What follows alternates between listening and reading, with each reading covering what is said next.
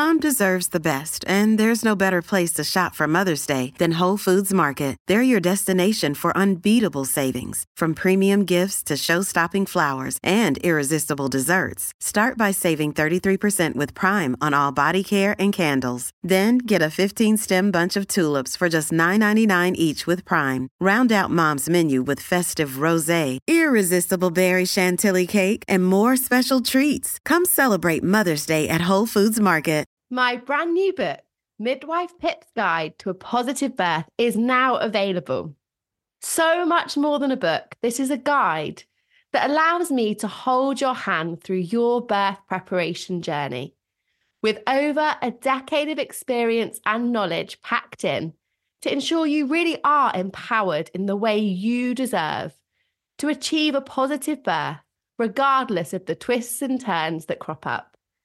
Make sure that you get your hands on Midwife Pip's Guide to a Positive Birth book now and are empowered to have the birth experience that you deserve.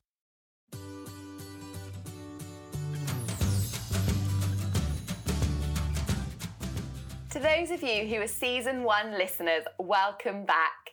And to those of you who are new to my podcast, welcome to Season 2 of the Pregnancy Wellness Podcast, hosted by me, Pip. I'm a practicing midwife and enthusiast of all things women's wellness, especially when it comes to pregnancy and motherhood. Do you find yourself with lots of pregnancy questions unanswered? Do you feel that extra midwifery support would be useful to you? Do you fully understand how to enhance your pregnancy wellness? You are in good hands. This podcast is for you. Alongside this, I have also been busy creating a 12-month pregnancy journey support group and course to provide you with a whole package of expert wellness and pregnancy information to guide you every step of the way, leaving no stone unturned from trimester 1 right through to trimester 4. And I'm now enrolling expectant mums in their first trimester.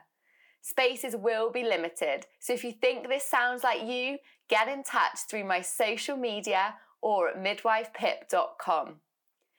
Over the upcoming 15 episodes, I'm excited to be chatting with expert guests and real women on this season to bring you honest, evidence-based information and top tips to navigating your pregnancy wellness journey.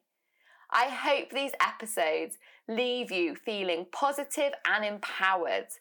And don't forget, for more support and birth preparation, to check out my website, midwifepip.com, for your free birth preference plan download. I hope that you are sat comfortably and ready for the midwife chats and knowledge bombs to commence. Maintaining or even achieving a healthy, glowy complexion seems to be a never-ending mission. From dry to oily, breakouts to pigmentation, our skin complaints are extensive, and the range of products on the market are an absolute minefield. After all, our skin is the biggest organ on our body, and it's always on show, so it's no surprise we want it to be as healthy as our insides. Our skin can be affected by so many different factors, from genetics to environmental and nutritional influences. And like many women out there, I'm always on the search for the best way to hide my sleep deprivation sins and reduce the signs of aging. So I'm very excited to be joined on this week's episode by registered nutritionist and skin health expert, Erica Rodriguez, to debunk some of the common skin myths and to help us boost our skin health. Erica is a London-based registered nutritionist specialising in skin health and creates highly personalised nutrition and lifestyle plans for her clients, addressing their skin concerns through an integrative, holistic approach. Having spent 16 years working in the fashion and beauty industry and experiencing her own struggles with acne, with an ever-growing passion for science and wellness, Erica has found her calling and studied biomedicine and nutritional therapy for 3 years. She later founded Naturally Nourished, and created an online wellness platform where she shares her evidence-based health and beauty articles and her delicious, wholesome recipes, many of which aim to promote healthy and youthful skin. You can check these out on Erica's Instagram page at Naturally Nourished London. Over the years, Erica has gained extensive knowledge around the intricate relationship between nutrition and skin health, and how we can make significant improvements to our skin by working from the inside out. Gut health and a balanced microbiome play a central role in maintaining healthy skin, and the skin-gut connection is an area of particular interest to Erica. Erica's also a regular contributor to online health and beauty publications. So with all of that going on, Erica, thank you so much for taking the time to join us on the podcast today and share your expertise with us all. Oh, thank you for having me on. No, I'm so excited to pick your brains, Erica, I can't tell you. Go for it. So what led you, Erica, to specialising in skin health? Because as a registered nutritionist, I guess there's a whole heap of kind of specialist areas you could have gone into, but what attracted you to skin? Well, in my early 20s, I developed acne. And at the time, there didn't seem to be that much information on holistic ways of addressing it. So my first port of call was to go and see my GP. And then, of course, I was put on various rounds of medications. So, contraceptive pill, anti-androgens, lots of antibiotics. And even though the medication was very effective in clearing up the acne, I just realized, am I going to be taking this medication for the rest of my life? I almost had to go cold turkey and come off it and find a more holistic and sustainable way of, getting rid of the acne. So, and something that was more conducive to a healthier lifestyle as well. Mm-hmm. So I decided to go and see a nutritionist myself, and we did some diagnostic testing, and we discovered that I had a major imbalance of microflora, which is also known as dysbiosis. So I had some gut issues and also some hormonal imbalances. So just spent a lot of time tweaking my diet and paying particular attention to my gut health, getting lots of good probiotics in, and eventually sort of balancing out my hormones through diet and herbs as well. And and that's where my passion grew, I guess, just from my own personal experiences. And it continues to grow. Yeah. Always learning something new from my clients. That's the thing, I guess, isn't it? Because everybody's skin is so unique to whatever else is going on in our bodies. And I think we sometimes forget that direct link between what's happening on the inside is so reflected on what we see on the outside. And I'm sure we'll go on to talk a bit more about kind of what the hormonal influences, especially when it comes to pregnancy, and the kind of gut effects on our skin as well, because like you say, they're major contributors. I wonder as well, when we think of skin, I think we quite often hear the term, or certainly I have when I've done my Google searches as to how to get rid of my spots and like lines around my eyes and things. We hear these terms like healthy skin and unhealthy skin, but is it that simple, Erica? Is there such thing as kind of one or the other and that's it? Well, yes and no. The skin's always in a constant state of flux and balance anyway. So we can have good skin days and bad skin days like we do with our hair as well. So there are a number of things that we can do to keep our skin healthy. And that's not just about what we apply on our skin. It's also about the food we eat, minimizing stress, getting adequate sleep, all of those kind of lifestyle factors to consider, which will contribute to healthy skin. Skin is often a mirror of what's going on inside. So if you're starting to see inflammation and acne breakouts, it's often an indicator that there's something not quite in balance within the body. So really looking at the bodily systems that are under stress, like the liver, for example, you might have a sluggish liver and that will start to show in the skin. And then gut health as well. And all of those things will contribute to that overall healthy skin appearance, which would be the smooth texture, even tone, well hydrated, that kind of thing. Brilliant. And actually, when you talk about that kind of balance, I guess especially as women, we're probably really vulnerable to things going out of balance because of how our hormonal state just throughout the course of a normal month is fluctuating so wildly. And when it comes to hormones, Erica, especially when we think about kind of menstruation and pregnancy, or even post-birth, the postpartum hormones, what kind of impact can we expect that to have on our skin? Because I'm sure I've seen so many women and speak to them in that they find that sometimes their skin looks like it did when they were a spotty teenager, perhaps, and other times it looks incredible and like the best it's ever been. And we see everything in between as well. Mm-hmm. Yeah, well, the endocrine system is a complex beast. So it's really about fine tuning it. But, that can be like finding a needle in a haystack, really, knowing exactly what area to work on first. In pregnancy, you do see a lot of skin changes. You've got the hyperpigmentation especially in the third trimester. And this is due to the melanocyte stimulating hormone, which will stimulate the melanocytes to make more melanin, which is the pigment that's responsible for skin color. So the estrogen is doing this effectively, and it's just kind of ramping up that production of melanin. And that's when you start to see that pregnancy mask that a lot of people report, right? Yeah. All the time. That makes sense now. I've never really known what causes it other than pregnancy does odd things to us, but that makes sense. Yeah, you almost just kind of look in the mirror and everything's changing every day, and it's like, okay, I accept it, Yeah.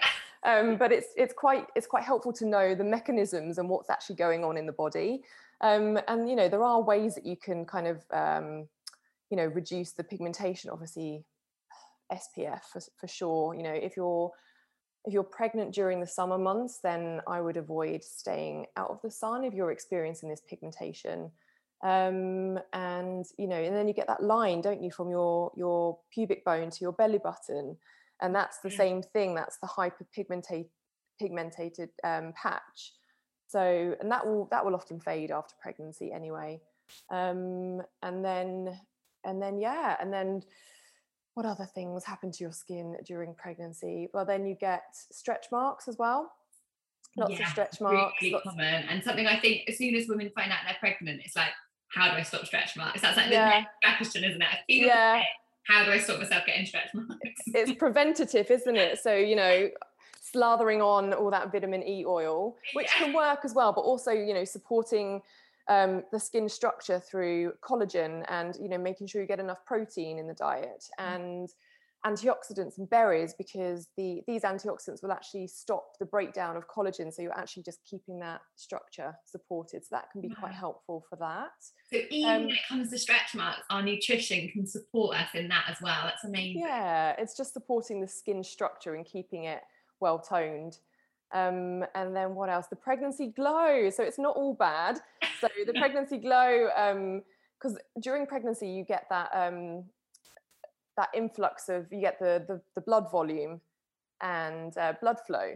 So what this will do is just kind of push all the blood to the skin, and then you're going to get that delivery of all those good nutrients and oxygen to the skin cells, which are normally the last organ that actually receives the nutrients, because it's not seen as a vital organ. So it's always at the back of the queue. So that's why pregnant women report this beautiful glow.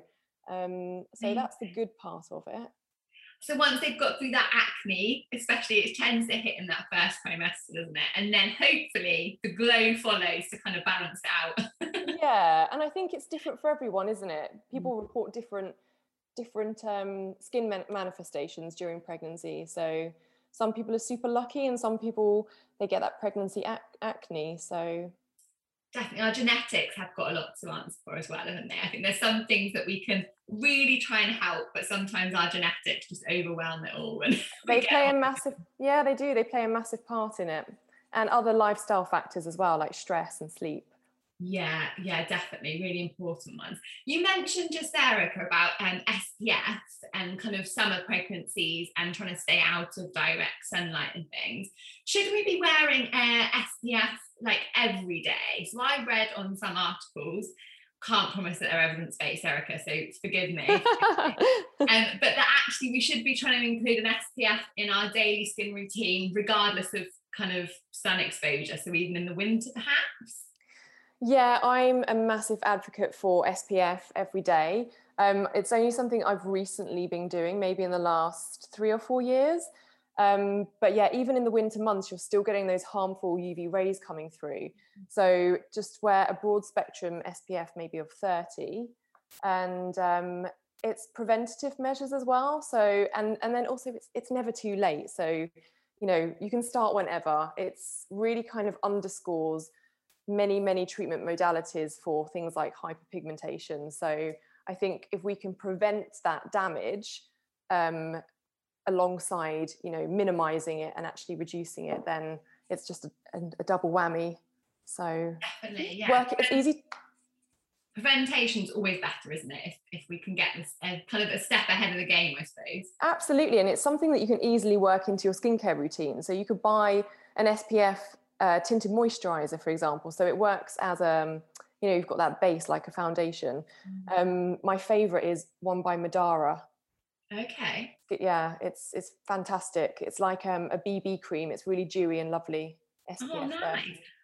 You have to send me the link to that one, Erica. I've been using one by Origins. Oh yes, it's got like a gingery extract, and I just love the smell of it more than anything. If I'm honest, it's the smell that sold it to me. Origins do smell good, yeah. They do smell really good. So I've been wearing that one probably for about a year now, and again, it's got that SPF in. It gives you. I'm not a big makeup wearer anyway, so it just gives you that little bit of covering without kind of feeling like you're wearing a face of makeup.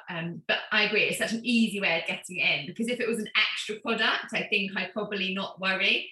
But when it's something that's already in it, it just makes it so much easier. Exactly. And the UV rays, they are definitely what's causing premature aging mostly, but we're almost unaware of it in the winter months. You're not thinking that it's going to be causing damage, but it is, even sitting at the window and having the sunlight coming through. So that's something to... Wow. That's really good to know, because actually we want to be getting ourselves in the outdoors and in the sunlight, but like you say, we don't want those harmful rays. So that's a great way of getting that good balance, getting the fresh air on our skin but not damaging it. Protecting the skin, yeah. Definitely. Erica, tell me, why do some of us suffer with like dry skin or like eczema prone skin, and then others of us have this kind of oily skin and something in between? I hear about combination skin types. Now I have no idea what that means. It's just on any makeup product that you buy, it's like oily skin, dry skin, or combination skin. What do they mean? Okay, so well, first of all, combination skin is, simply put, it's just a combined skin type. So you might have an oily T-zone and then drier patches or just drier skin on the cheeks. So you just treat it as two skin types, essentially. So you might use products that are specifically for combination skin, or you could put sort of a more hydrating, nourishing cream on the areas that are a bit drier. But this can change as well. You're not necessarily always going to have combination skin. Genetics play a huge role in, if your skin's dry or oily. So, for example, if your mum and dad had oily skin, then you might have inherited that gene, and that would actually mean that you have larger sebaceous glands. So they're going to be producing more oil naturally. And then with dry skin, there's often a genetic mutation on a gene for filaggrin, which is a protein, and it protects the skin barrier. So if there's a deficiency or an absence of this protein, then the skin barrier will start to break down. So in more cases than not, with eczema, the filaggrin gene mutation is quite present. And that is one of the underlying causes of eczema. So, oh, that's fascinating. Yeah. So there really is so much science behind our types of skin, isn't it? Absolutely. You need to dig deep sometimes and get that blueprint to see what's going on. Yeah, and I guess it's probably easy for us to judge ourselves as having one type or the other. And actually, we could quite easily get that wrong, I suppose, and treat ourselves with the wrong type of product. So I guess that's where seeking help from someone like yourself who knows what they're looking at is quite handy. Absolutely. And also it changes, doesn't it? It changes. So you might be experiencing dry skin in the winter months and then oily skin if you're stressed. When you're stressed, you release cortisol and that will produce more sebum production. So all of these things to consider. And I guess pregnancy is a whole other curveball, because we might have had one type of skin pre-pregnancy and then in pregnancy it could change. And I guess even change week by week as your hormones. Oh, yeah. Oh, it can completely change your skin. When I had acne, my mum always said to me, you need to get pregnant. That will sort it out. I love it. I know. I was like, that's not quite the route I was going down, but at the time. Not very sustainable either, you know. I know. Just for good skin, you know. I love it. And how disappointing if you didn't get the glow. I know. Great advice, mother. I love that. Brilliant. So we've talked a little bit about wearing SPF and kind of sun damage potentially. What other kind of environmental factors can have an impact on our skin? I know personally, Erica, when I do night shifts, I'm a little bit more dehydrated. I'm very, very sleep deprived, and my skin looks just dull and kind of pale and a bit older. And I'm guessing they're probably some of the common environmental factors. Are there any others that you see quite commonly? Well, yeah, I mean, our skin really does take a bit of a beating from environmental toxins and all the pollution and UV radiation. And then this will accelerate premature aging. And it's what's known as extrinsic aging. So it's just those, it's environmentally influenced. So something to be mindful of here is getting antioxidant rich foods in your diet, because these pollutants will cause free radical damage, and that will damage our tissues and our cells. So the more antioxidants we get, we have that reserve to start fighting these free radicals. So that's something to bear in mind. And I always say, eat the rainbow and make sure you're getting all different colored fruit and vegetables, because you know you're getting a wide variety of different phytonutrients. So that's a really simple thing, a simple takeaway. Just get as many colors in and don't count calories, count colors. That's what I always say. And the rainbow's a really great family-friendly one as well. I know I've heard of some of my parent friends recently having like rainbow magnets on their fridge, and their children get points for how many colours of the rainbow they get in a day. So you can really make it quite fun as well. And I love that idea. Brilliant. That's yeah. really exciting, isn't it? Very kid-friendly, that one. Yeah, I love it. It's brilliant. So these antioxidant-rich foods, are these predominantly those rainbow-coloured foods? So we're thinking about kind of mainly fruits and vegetables. Yeah, so yeah, like berries and your carrots and mango and lots of leafy green vegetables, you know, your purple foods as well. So even something like aubergine, you've got loads and loads of antioxidants in the skin called anthocyanins. So they kind of hide out in the not so obvious places. Purple potatoes, that kind of thing. But yeah, just different coloured foods, mostly fruit and vegetables. And yeah. Amazing. So it's a good excuse to get experimenting, isn't it, with yeah. Oh, it is. It really is. And then another thing I'll say here is we are exposed more to chemical agents through things like the cosmetics we use on our skin, and also non-organic food, which is heavily sprayed with pesticides. So these will disrupt the endocrine system. So it can actually leave your hormones kind of out of whack. So that's a good point, actually, and that's something we probably don't really think about, because it is so widespread in our everyday life. Like, we're using products that have got more artificial things in, our food's got more artificial stuff in. And I wonder, Erica, this might be throwing on the spot a little bit, but when it comes to like added sweeteners and artificial sweeteners. So we have all of our like sugar-free products in pretty much all ranges now, don't we? Squashes, jellies, you know, everything. Do you think there's any links between that and our skin health? I'm just thinking of like the additives and things in foods. Yes, absolutely, because the body doesn't recognize these sweeteners because they're artificial, they're chemicals. So I would always steer clear of sweeteners. They can be very inflammatory. I would always opt to go for a natural sugar, or just you know, a regular sugar, like a brown sugar, even a white sugar is better than these chemical sweeteners. They can have really long-term effects, even on your brain health as well. So, they definitely do. I'm always fascinated if there'll be some like evidence later down the line to show the effects of this sudden surge in like artificial sweeteners.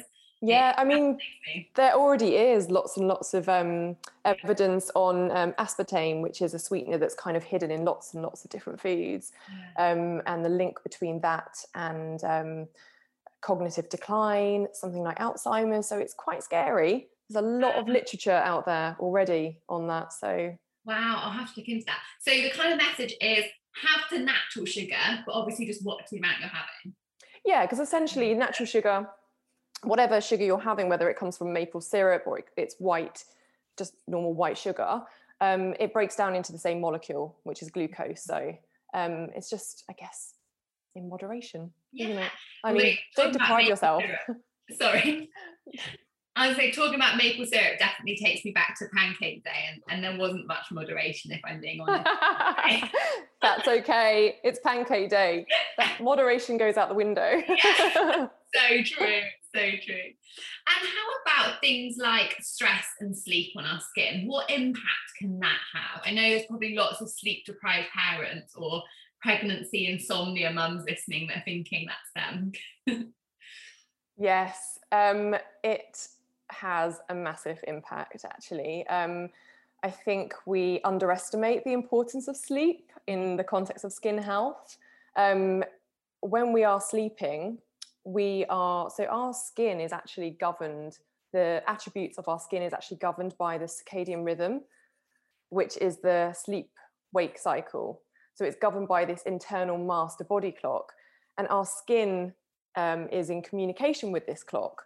So while we're sleeping, we're repairing the skin cells, and we're releasing melatonin, which is a very, very potent antioxidant, which is going to be wonderful for skin health. It's more potent than vitamin C and vitamin E. And so, yeah, I mean, while we're sleeping, it's doing all the work. So if we can get into bed before 10 o'clock, ideally, and get your sort of 7 or 8 hours sleep, I know sometimes that's not possible, it really does have an impact on the skin, because it will, at nighttime, the skin is more permeable as well. So you're allowing any topical products you put onto your skin, say a good night cream, to penetrate into the deeper layers.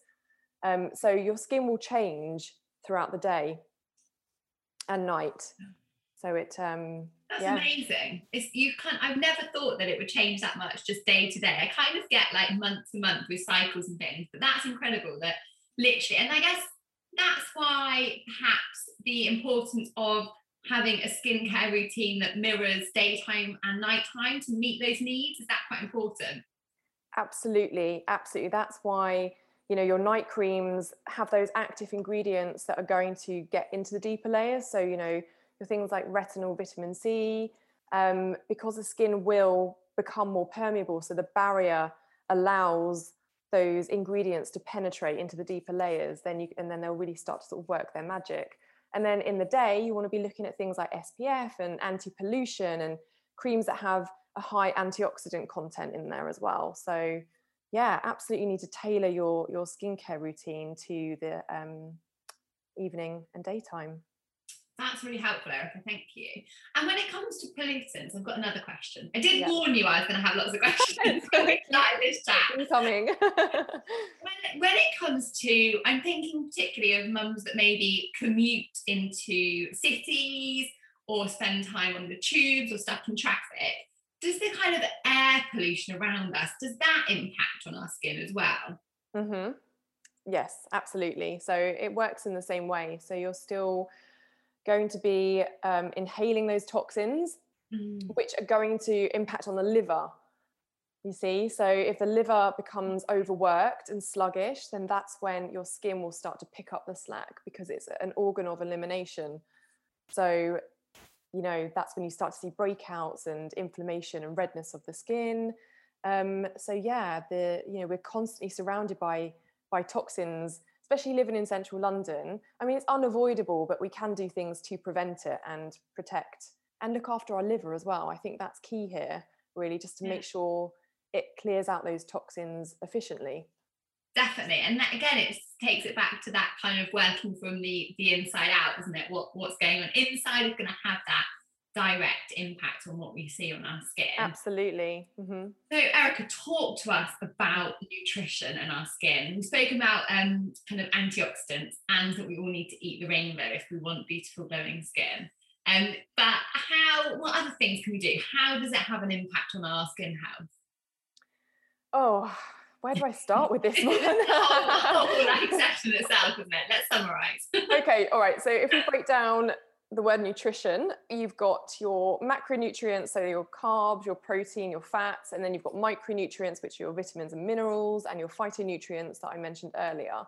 And these are all carrying out different functions within the body. So you break it down into these little individual nutrients, and they work in many, many ways. So for example, you know, they work to balance hormones, they help to detoxify the liver, they are cofactors and building blocks for the synthesis of new collagen. So vitamin C is very important in that case.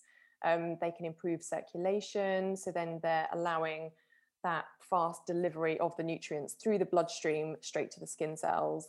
They can keep the skin barrier intact and healthy. So your fatty acids really work for this. So omega-3 and all your nuts and seeds.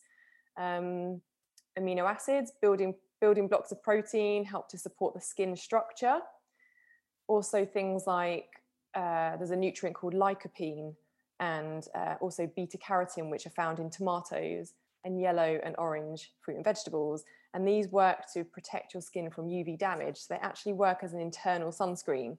So they're very, very good nutrients to get in during the summer months, just to give your skin a bit of extra protection. And then, like I said, the antioxidants that fight the free radical damage. So there's so many. And then the foods that we eat to feed our gut flora as well, because obviously the gut is very, very important when we're looking at skin health. So, and prebiotic foods like asparagus and banana and garlic and leek. So there's just so many functions going on here with all these nutrients that contribute to keeping the skin really healthy. Amazing. And for anyone who has heard all of those wonderful fruits and veg and thinks, how on earth do I incorporate those into my diet on a daily basis? All you need to do literally is head over to Erica's Instagram page. It's linked in the bio of this episode for a huge amount of inspiration. Your food always looks incredible. I have massive meal envy. Oh, thank you. But really easy ways to do things as well. We're not talking about spending 6 hours slaving in the kitchen. It's about making it accessible and easy, but really, really nutritious, which is amazing. Yeah, and also thinking about the therapeutic benefits of each dish as well. So while I'm cooking, I'm thinking, well, that's going to be good for that, and that's going to be good for that, and I'll chuck in a bit of turmeric, because turmeric's a wondrous spice. So, you know, just having that in mind when you're cooking as well. Just spiking your food with little bits of, you know, herbs. Herbs are packed with antioxidants. So I think we kind of have them as a bit of a sad little garnish sometimes. Yeah, that's a good point. And actually, there's no excuse, is there? I, over the summer, was really good at growing loads and loads of herbs in the garden. And then when it's the winter, I'm not really about gardening because it's rainy and cold, so that doesn't happen.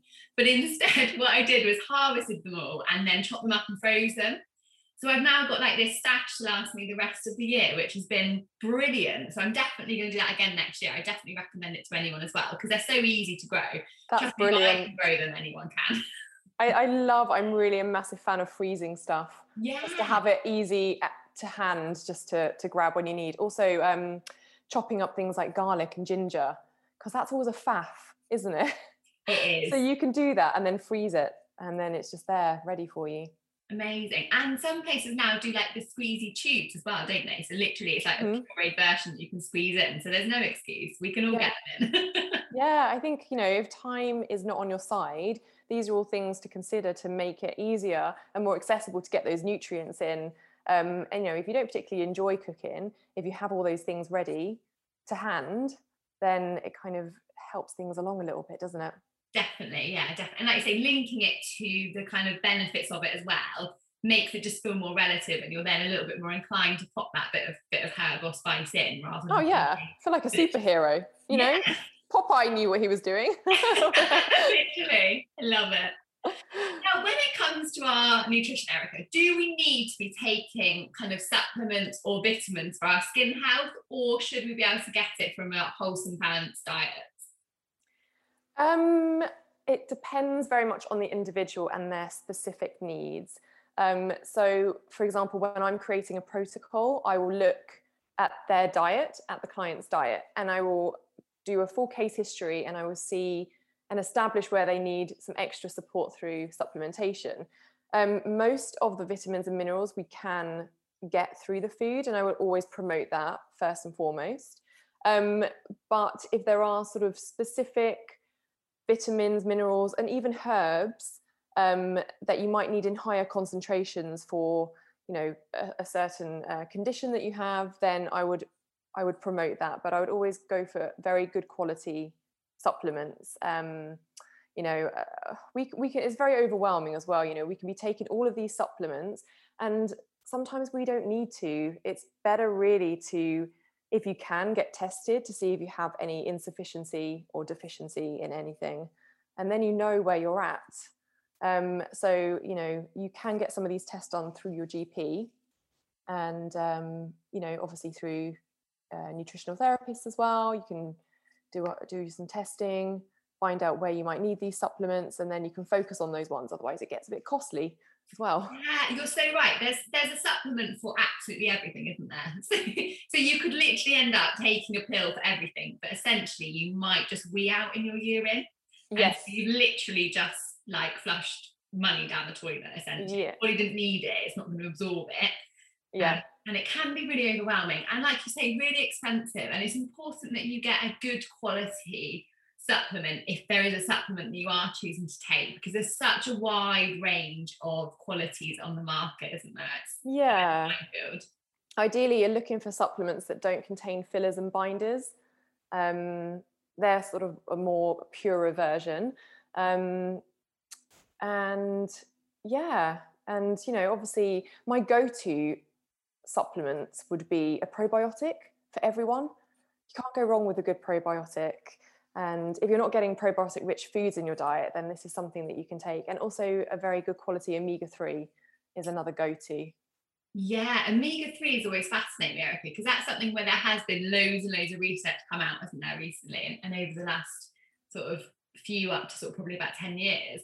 And actually, it kind of suggests that probably none of us are really getting enough. So actually that might be an area that people that do have kind of a proper consultation with someone like yourself and identify they're probably not getting enough, that's probably a common go-to supplement, I can imagine. Yeah, not only are we not getting enough, we're consuming more omega-6, which isn't bad. It's also very much needed by the body, but when the ratio of omega-6 to 3 is off, it can be quite inflammatory, and you have systemic inflammation in the body. So that's why we really need to up our intake of omega-3. But it's if you're not a massive oily fish fan, then it's harder to get the EPA and the DHA. Obviously, you can get it through plant-based food as well, like hemp and chia and walnuts. But yeah, it's a tricky one to get in. So if you can get a good quality omega-3 supplement, I would definitely recommend that. Definitely. And in pregnancy, then you're recommended to only have 2 portions of oily fish a week. So already from a person who was probably not quite getting enough, you've then reduced your opportunity to get enough. So again, that's where that supplementation might be quite helpful. So it's something to think about for sure. Yeah, it's definitely important in pregnancy for the developing fetus. Yeah. Yeah, it's got all their brain health and everything, isn't it? It's really, really important. Yeah, well, it establishes how smart they're going to be when they're older. And we all want clever kids. Yeah, exactly. So yeah. That's brilliant. Now, I think probably a burning question on everyone's tongues, and if not, it's definitely on mine, is what should a skincare routine typically look like, Erica? Tell us your wisdom. What should we be doing? Okay. So again, very much depends on the individual and their different needs. But I would say keep it relatively simple. I love So that. you know, You said that. yeah, because again, it's like supplements, it's overwhelming. And also you want to know what products are working and doing their job. So like I mentioned before, if you're going to invest, go for a good night cream. So really invest in a good night cream or a serum or something like a vitamin C or retinol, because that's when the magic happens when you're sleeping. Okay. So, and a good day cream as well, and of course SPF. So that's another area to kind of focus on. And then, you know, a good cleanser, but then that might look different for everyone. So, you know, you might have an oil cleanser, which turns into a milky emulsion. You might want more of like a gel cleanser, more of a purifying cleanser. And also you can have different creams that target different problems. Like you might have a cream that is for brightening the skin. Whenever it says the word brightening, it often has ingredients that work to break down the melanin and the hyperpigmentation. So you might have licorice root extract in there, or something like glycolic, for example. But yeah, a night cream, a good cleanser, an SPF for sure. And one thing I don't often promote is eye cream, actually. Okay. Yeah, that would be the one that I would skip. I've definitely spent a fortune on eye creams over the years, Erica. Sorry about that. So why do you think that's one that we can miss out on? I think that, you know, obviously it's a delicate area, and I think we can just leave that area be. We can just pop our day cream, you know, tap that around just under the eye, and that will kind of serve its purpose as well. So it's still moisturising, but you don't necessarily need anything specific for that. Yeah, I don't think you need fancy, expensive eye creams. Yeah, I mean, again, it's different for everyone. So that's good to know though, because eye creams are often those ones that come in the pot that's like a fifth of the size of your day cream, but it costs like 5 times the amount. So if that's something you can cut back on and invest in a better night cream or a better cleanser for your skin type, then that's a win, right? Yeah, absolutely. But then I think some people absolutely would not be without their eye cream. So and you can get some lovely sort of toning ones that are more soothing, as opposed to a rich cream. You can get something that's a little bit more soothing and feels a bit fresher, just to kind of freshen up the eyes. Make it look a little bit less tired and puffy. Yeah. Or you could just, you know, do the old school cucumber over the eyes. Yeah. Oh my goodness. I remember doing that as a teenager. I didn't know I've done it since. Same, and chamomile tea bags as well. Stick some tea bags on your. They work wonders. Oh, and another thing I would recommend here is a good mask as well to use 2 to 3 times a week. Okay, brilliant. And there is one that I absolutely love by a brand called Wamisa, and they use lots of fermented ingredients in their product. So it's a sheet mask, and it's just a sheet of pure sea kelp with all of these ingredients that have been put on top of it, and it's really, it does what it says on the tin, basically. It's amazing. That's what we like. Simple skincare. Where do exfoliators fit into all of this, Erica? Do we need them? Should we be using them often? Yeah, especially if you have congested skin or an oily skin type. You could use an exfoliator as part of your cleanser. So you might have a cleanser that has certain acids in it, like lactic acid or salicylic acid, for example. And these will exfoliate the skin. Also things like papaya and pomegranate and pineapple, these work, they're proteolytic enzymes, so they break down the proteins. So these also work as exfoliators as well. So yeah, I would definitely work that into your routine, but you don't have to use that every day, maybe 3 times a week. So you also have your mechanical exfoliators as well. So that would be anything that has like a fine powder, or the microbeads, but not the microbeads because they're bad, but you can get good replacements that kind of pop and melt away, and they're not the plastic microbeads, because they're actually banned now, and so they should be. They're destroying our sea life. Yeah, we don't want our skincare to be destroying our sea life. That's not what we want to be happening, absolutely. all in the name of vanity. yeah, that's not a good message, is it? So yeah, exfoliators, definitely another good one to work in there. Yeah. Amazing, thank you. So I love that, because that's really simple. You've named literally a few products that we can utilise and make a good, simple skincare regime, which is what it's all about, keeping it realistic. So just another little question to throw at you, Eric, if that's okay, is I wonder how contraception might impact our skin health, because I'm sure I'm not the only woman who's experimented with different contraceptions and found my skin's gone from like really like acne breakout to glowing and looking great. Is that to do with the hormonal balances, I'm guessing? Yes. So, when you go on the contraceptive pill, you're going to be experiencing just a surge of different hormones. So your body's kind of getting used to that and trying to regulate these new hormones. So, you can either experience acne breakouts on the pill, or it can clear your skin beautifully.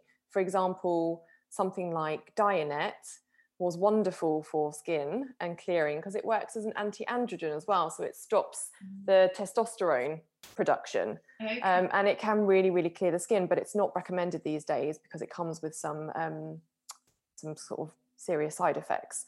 So that's kind of not the go-to anymore. But yeah, and also from oral contraceptive use, you can start to develop pigmentation as well. So in the same way that I mentioned earlier with the pregnancy and the high estrogen stimulating the cells that produce melanin, it works in the same way. So when you take the pill, you can often see pigmentation across the lip, so the upper lip.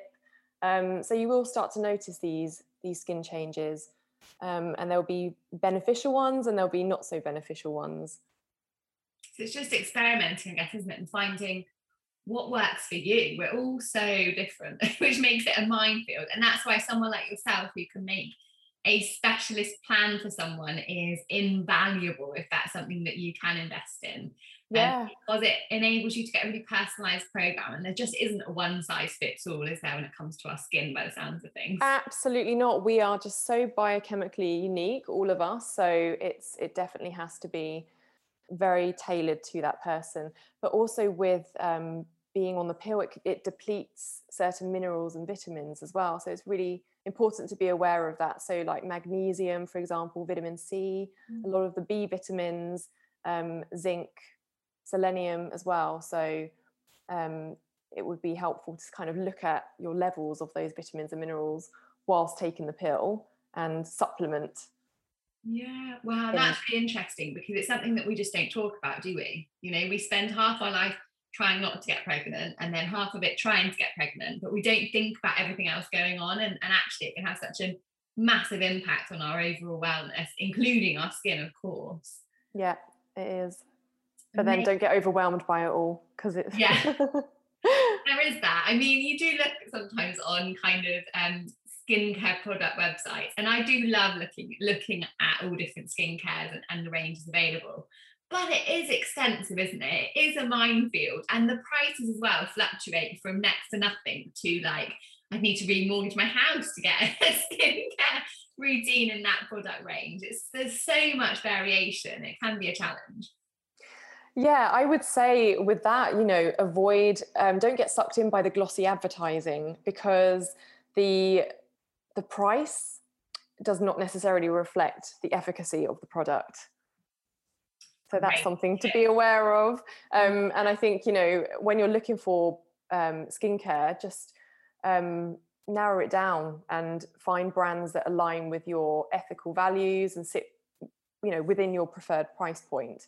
And once you narrow it down, because there are so many new skincare brands emerging all the time, so it's overwhelming. So you might want to be going down the natural route, or you might want something that bridges the gap between natural and synthetic, because not all synthetic ingredients are actually bad. So that's a good point. And actually, it's really hard in the current COVID world, but certainly pre-COVID, it can be really nice to actually go and speak to someone and get some advice. And I've always found that people are really helpful in that they'll give you like little tester pots of different things to try out. So before you commit to buying the whole product, you can just try it for a couple of days and see how your skin responds. I've always found that really helpful. Absolutely. I think everyone needs to do that, because you can waste so much money on products, especially if you're ordering online. It'd be really helpful to just be able to buy a little sachet sample, and then if you like it, rather than, a lot of money gets wasted, I think. Definitely. It's like we're moving house, so it's all about paint samples at the minute. It's kind of the same thing, isn't it? You wouldn't buy a pot of paint without testing the colour. But yeah, we do that with our like foundations and everything all the time. Yeah, because you used to be able to go into a shop and actually try it, but now it's a little bit more restricted and limited. So yeah. Definitely. Oh, Erica, it's been so helpful picking your brains.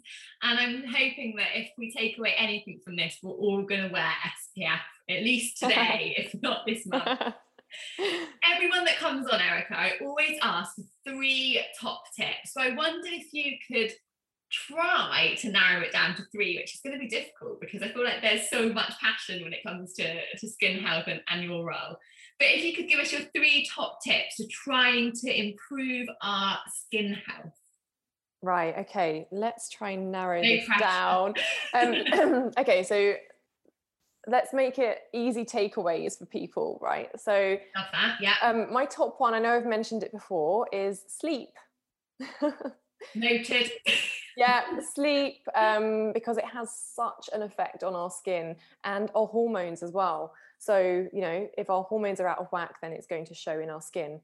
So also stress, minimizing stress. Easier said than done, I know. But again, when cortisol is raised, it's the master hormone in the body. So it's going to just affect all the other hormones.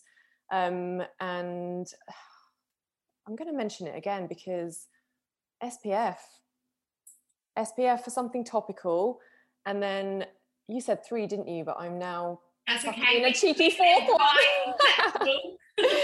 Okay, so diet wise, look after your gut.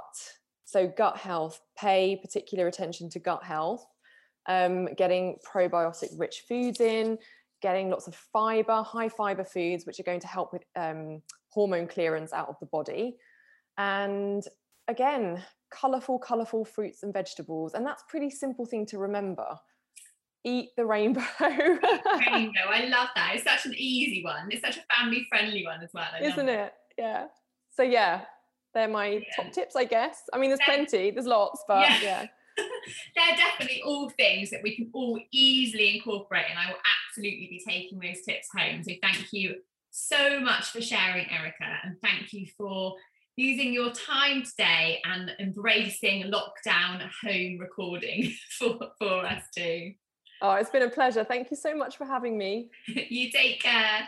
You too. Thank you so much for listening to this week's episode. I really hope you enjoyed it. If you found it helpful, then please hit subscribe and leave a review. It really does make a huge difference to the number of women we can reach out to and empower. For daily free information, inspiration, or details on our bespoke antenatal education courses, head over to my social medias at midwife_pip and my website, midwifepip.com. I would love to hear from expectant mums who have found this episode useful and wish to embrace further support on their wellness journey. Pop your details in the Your Pregnancy Journey tab on my website and I will be back in touch. Thank you and see you next time.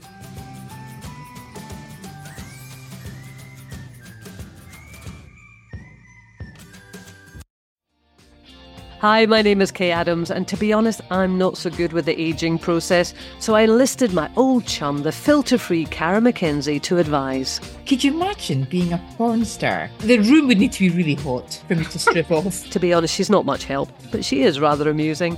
And along with some great guests, Joe Brand, Andy Oliver, Anton Dubeck, Ruth Langsford and Craig Revel-Horwood, darling, we are learning how to be 60. Listen wherever you get your podcasts.